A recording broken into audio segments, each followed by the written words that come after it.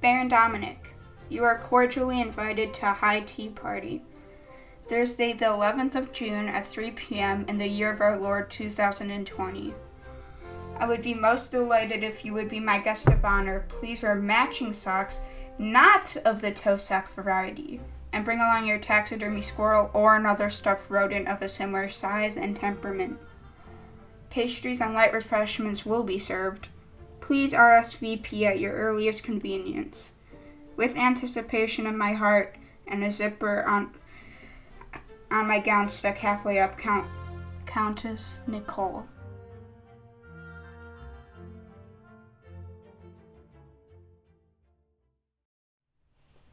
Salute! Hey Dom, what are you up to? What does it look like I'm doing? I'm practicing toasts in languages from around the world. Prost! Where's that one from? Germany, of course. Pretty good accent, actually. But what's with the super intense eye contact? It's good etiquette, and everyone knows that not making eye contact is a grade 9 felony. It seems unnecessarily high stakes, and I'm not sure if the guests at our party will be particularly familiar with the laws of Germany. Don't you think a simple cheers would work for the National Podcast Day party toast? Definitely not. And anyways, it's not National Podcast Day. It's National Etiquette Week.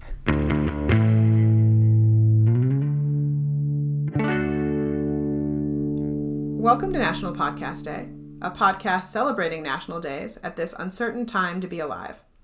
I'm your host, Countess Nicole. And I'm your other host, Baron Dominic. And this is the second full week of June, which is National Etiquette Week. So for this episode, we learned a lot about etiquette, and before this, Dominic did not even know the word etiquette. Is that correct, Dom? Yeah, it's accurate. What have you learned about etiquette since we started this journey? Well, I learned that it's a word, and I know that a lot of them don't have the meaning to them.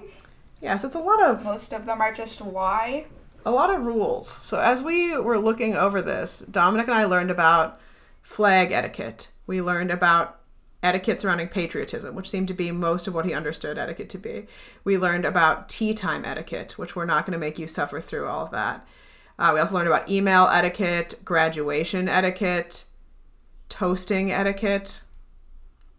And with almost all of these, Dominic kept saying, that's stupid, 1, and 2, but why?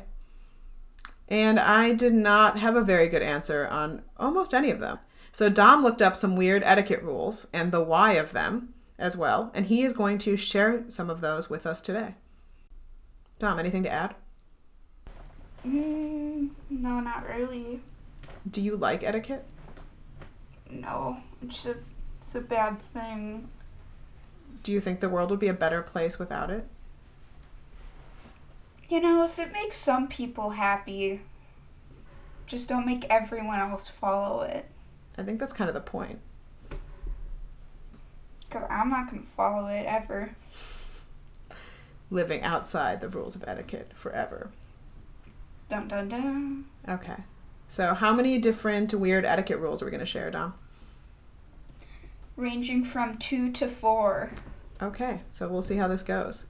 So, first question, Dominic, why do invitations written in English inevitably include the initials of the French phrase RSVP or répondez, s'il vous plaît?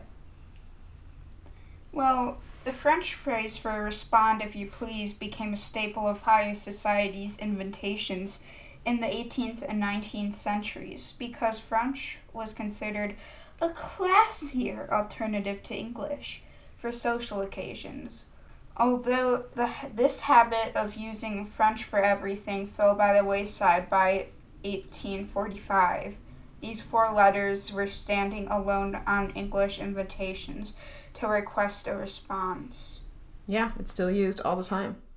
As a noun and a verb, we often say, please RSVP. And a lot of people don't even know what it means, I would say. I didn't until this podcast episode. So much learning. Okay, question 2. Where does the rule of having a lady walk down the interior of the sidewalk and a man walk down the side of the sidewalk by the side of the road come from? Today, the rule of allowing a lady to walk at a man's right side is first priority by the practice of granting women the interior side of the sidewalk. And why would you want the women in the interior side of the sidewalk, Dom? It gives them protection from splashes or runaway carriages. Oh, yeah. We have to worry about that a lot these days. Runaway carriages, all around. Mm-hmm. Can look out my window and see one eventually. Bonus is that it also lets the lady look at people's pretty front gardens and yards. Yeah. And potentially has them farther away from mail carriers. Not that I think mail carriers are the enemy. Save the U.S. Postal Service, obviously. Okay, finally. Where does the custom of clinking glasses at the end of a toast come from? Okay, so I didn't know this either. But as I talked about, there's a lot of etiquette surrounding toasts. How you should say them. There were honestly so many pages on different kinds of toasts. It was pretty nuts. But the reason that you clink glasses together to finalize the toast is because your drink might slosh out of your cup or whatever vessel you're drinking from, and then it could slosh into your neighbor's cup, and it was a way of showing a sign of faith, which is that if you were trying to poison your dinner companion, then you too would be poisoned because your drinks would all get mingled together. Interesting, right? Sounds gross if you're having different drinks, though. Yeah, in the time of this high virus alert, it does not seem like a good idea. But it is a good way to ensure you're not being poisoned by your companions.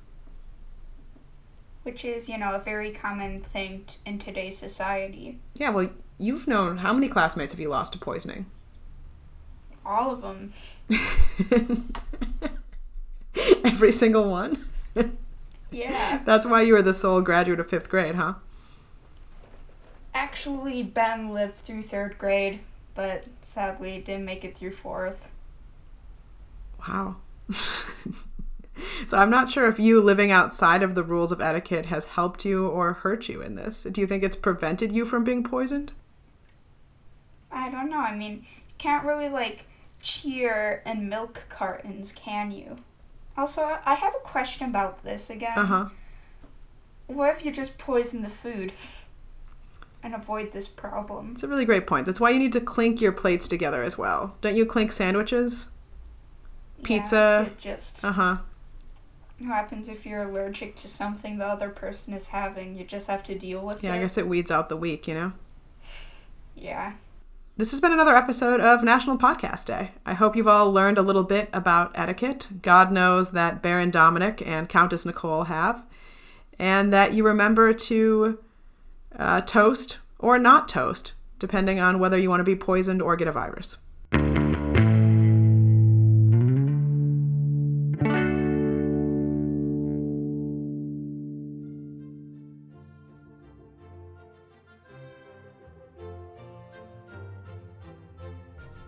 Dear Baron Dominic, thank you so much for serving as the guest of honor at my high tea party last Thursday. Your fanciful socks and array of bespectacled, taxidermied rodents will certainly be the talk, no, the legend, of tea parties to come.